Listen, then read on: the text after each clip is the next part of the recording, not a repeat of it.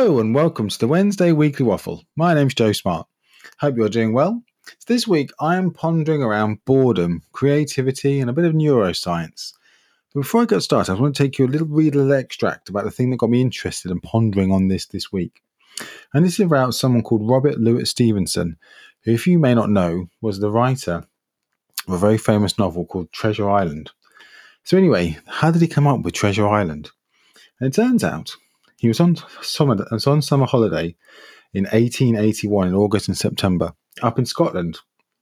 And the late summer weather was atrocious, and Stevenson and his family were huddled around a fire, trying to make the best of their holiday. I envisage with and I have come on holiday by mistake, but I can imagine them huddled around the fire. And while they're there, they didn't have any phones or iPads or anything else back in 1881. But what they did have was a small painting set of watercolours. And so Louis Stevenson's son was painting pictures. And one afternoon, Stevenson joined him and they drew a map of an island together. And they were soon adding names to various hills and inlets. And he later wrote, "I shall never forget the thrill of Skeleton Island, Spyglass Hill, nor the heart-stirring climax of the 3 red crosses. And the greater climax still when we wrote down the words Treasure Island in the right top hand of the corner." And what that got to me is that while Stevenson wrote the first 15 chapters almost in a row during that time, he then took another couple of years to actually finish the whole book. And it got me into this sort of headspace and this thinking around the link between boredom and creativity. Now, as we know, we often think that boredom is something to be avoided. It's, you don't want to be bored at work, you don't want to be bored at school, you don't want to be bored anywhere. It's all about being engaged, mind working, being productive, getting things done. But I did a bit of more research about that, and I'm becoming more and more interested in neuroscience at the moment, which is something that I'm really kind of fascinated by. And there's a brilliant podcast called the Huberman Lab, which, if you've not come across that fantastic podcast, you may have seen him popping up on some of your YouTube or TikTok or Facebook feeds. But I'd highly recommend you check him out. Just to go slightly off topic, one of the things that's completely changed my life is his absolute thing that he talks about all the time, which is you need to get into morning daylight as soon as you can when you wake up, because it activates the sensors in your brain. And I was a bit skeptical about this. I was like, yeah, okay, whatever. But I've tried it. And apparently if you get into the sunlight during the beginning of the day, the brain sort of switches on. So you get a shot of cortisol, which is the stress hormone, which kind of kickstarts your day. And every morning I try and do a bit of exercise, a bit of meditation, and some days it can feel like I'm dragging myself across hot coals to make that happen. But ever since then, every morning when I've been going out into the garden or just outside in the back door, just for 5 minutes, letting the sun, no matter what the weather, onto my eyes, it feels like my brain's supercharged. It just like clicks on. So I'd highly recommend, slightly off topic, you check out the Huberman Lab. And also, if you take one thing from this podcast, just try standing outside for 5 minutes first thing in the morning and just see if it makes a difference to your morning routine. But anyway, back to the topic in hand, which is boredom and creativity. And so I was thinking about Louis Stevenson and about how he was bored. So I wonder if that's something that kind of there's a commonality there, because I've often sometimes felt the most creative when I have felt a little bit bored. And I wondered what that means. And so learning a bit more about the neuroscience, there are, in our nervous system, there's a couple of things. So there's the reflexive nervous system, which is where we do things almost on autopilot. And the brain is constantly trying to put as many things on the reflective bottom up kind of process as possible. So when we eat, when we talk, when we laugh, when we walk, things that we just do automatically that we just kind of don't have to concentrate on.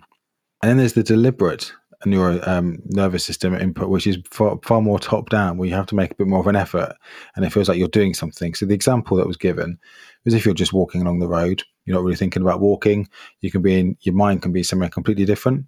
But if a car screeches to a halt beside you, suddenly you're in the deliberate, your head's scanning, you're taking in the information, becoming very aware of where you are and what's going on, that kind of fact checking, sense checking.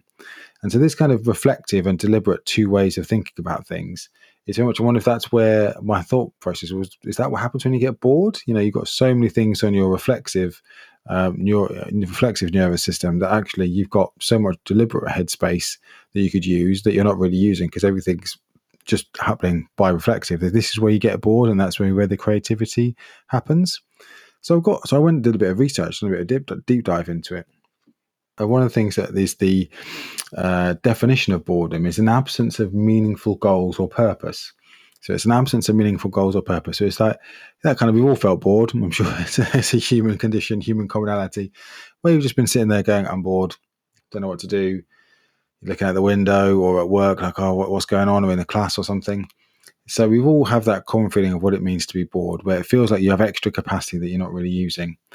And so when I've deep dived into this more and looked at some of the creative types, one of the people I came across was a lady called Anna Enright, who is a Booker Prize winner. And she said, a quote from her is, boredom is a productive state, so long as you don't let it go sour on you, which I love. So boredom is a productive state. And then I did a bit more research and I came across Neil Gaiman, who's a very well-published author. And he says, you have to let yourself get so bored that your mind has nothing to do than to tell itself a story. So tell itself a story. So they're kind of daydreaming, wondering what's going on, just that kind of fascination. And when I've read a bit more around J.K. Rowling, who's the author of Harry Potter, to Manchester to view some flats she'd been living in London, she was moving up to Manchester. And as she was sitting on the trains looking out the window, she had this idea of a small boy sitting on a train with glasses on.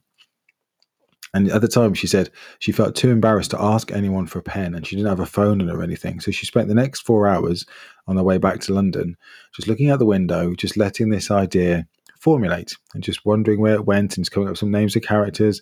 And then when she actually got back to her desk, she actually put some of these ideas down. But if you just paint a different picture, that she had this idea and immediately went on her phone and started to research boys in stories on trains or top 10 wizarding stories based in Manchester, you can see how very quickly they'd have gone from that just pondering, musing, seeing where the idea takes you, to very much of a almost research level, which is a very different state of mind. So then I went a bit deeper. And I wondered what some of the psychological texts and maybe some of the research showed on there. Some research done in 2013 by Dr. Sadie Mann. And her title of her psychological report was Being Bored at Work Can Make Us More Creative. And what she did to test this is that she got people to do some very boring tasks. So in one, it was just copying phone numbers out of a telephone book into another book. Sometimes it was repeating those numbers out loud. And she got the people to do that for about 15, 20, 25 minutes. And then she had another test group where she gave someone a bit more interesting task to do, so something that was a bit more creative. And after those 25 minutes, she then asked them to come up. She gave them a plastic cup and asked them to come up with creative things they could use the plastic cup for, and then counted the number of ideas that they had. And the people who had been given the really boring task came up with significantly more good ideas, creative ideas for the plastic cup. It was almost like their brain had been resting and was like itching to go, just itching to make something work. And so she repeated this a few times and it worked. And then this led me to another study, which showed by someone called Eric Schumer. And he called his research topic was Daydreaming is Good. It Means You're Smart. And he did this in October the 22nd, 2017. And what he found is that if people feel like if their brains are efficient and working well, so maybe more is loaded onto the reflective rather than deliberate nervous systems, then it means that we have this space and time in our brains to do things. And one of the clues that he kind of talked about was, if you could tell your brain is in that efficient state, is that if you're in the meeting or doing something and you're in that zone where you can drift in and out of conversations or tasks, but you can always come back at the right time, so at the appropriate time, then you know, without really missing a beat, then you know that your brain is working in that kind of efficient space. So bringing that back to the nervous system again. So we have our reflective, which is very much around our core nervous system, which kind of does as many things autonomously as possible. And then we have our deliberate nervous system. And this is sometimes I get quite fascinated with time and, how you go on a summer holiday, you're there for a week, but it feels like you're there for a year. You can be at work for a month and it feels like a day. Just time is a weird concept. And this is just something I'm kind of pondering on, but I'm wondering whether the more that's put on your reflexive, the more that your things are happening and you're not really aware of them, where, maybe being at work, you go through the motions, things are just happening, compared to the deliberate, where everything's brand new, it's all top down, you're taking these new experiences, like what happens on holiday, and time seems slower. And this is where lots of people talk about things like mindfulness and things that allow us to bring ourselves back into our bodies, sometimes mean that we take, we live more in the moment rather than just spending all our time in this reflexive state, which means that things are happening, but maybe we're not as aware of them as they are.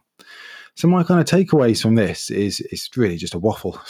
You can see I'm waffling all over the place between neuroscience, authors, and all kinds of different things.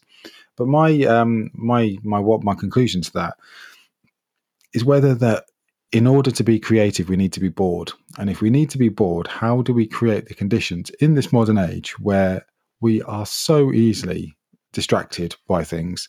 If you're feeling bored on the train, you can pick up your phone and you've got 1,000 apps, podcasts, games, or you can learn languages, anything you want in the palm of your hand. But where does that create this sort of just daydreaming space? Where's the Louis Stevenson sitting in a small cottage in Scotland for 5 weeks in the summer, nothing else to do but a painting kit? It sounds, where's that space that you're creating? And some of the people that I've kind of talked about today, they talked about how they would do things like go for a walk, because you're doing one thing deliberately, which is walking, but it means that you have then the space to think about something else. Other people talk about doing really mundane things like ironing or cleaning or washing the dishes, something where you're doing something, but your head is kind of, you can just float off and just think about other things. And so to bring this to a conclusion, it's about asking yourself the questions: when are you bored at work or at home? And when could this be a good thing? So when could you create the space? And it feels weird kind of saying this, because I don't think anyone in human history has ever had this problem, but when could you create the space to be bored and see it as a good thing, and see it as a space for your brain to rest, for your brain to wander, for a brain to take you where places where you might not think you're going to go before, and just let that imagination run riot. So where could you create the space for you to be bored, and deliberately bored? And when you get that, when I mean deliberately, is when you get that itch, that kind of like, oh, I'm bored now, what should I do? Oh, TV, phone, games, books, podcasts, and thinking, no, I'm deliberately going to hold myself here and just be bored and just see what happens. And so that's really the waffle this week. So have a little ponder around when are you bored, when you might be bored, and what things might come out of that. And I think check out some of the other things I've kind of talked about as well. It's definitely the Huberman Lab. That's a really great podcast, and obviously I recommend you check that one out as well. But otherwise, I hope you have a lovely week, and I look forward to speaking to you next week at the Wednesday Weekly Waffle. Take care. Bye.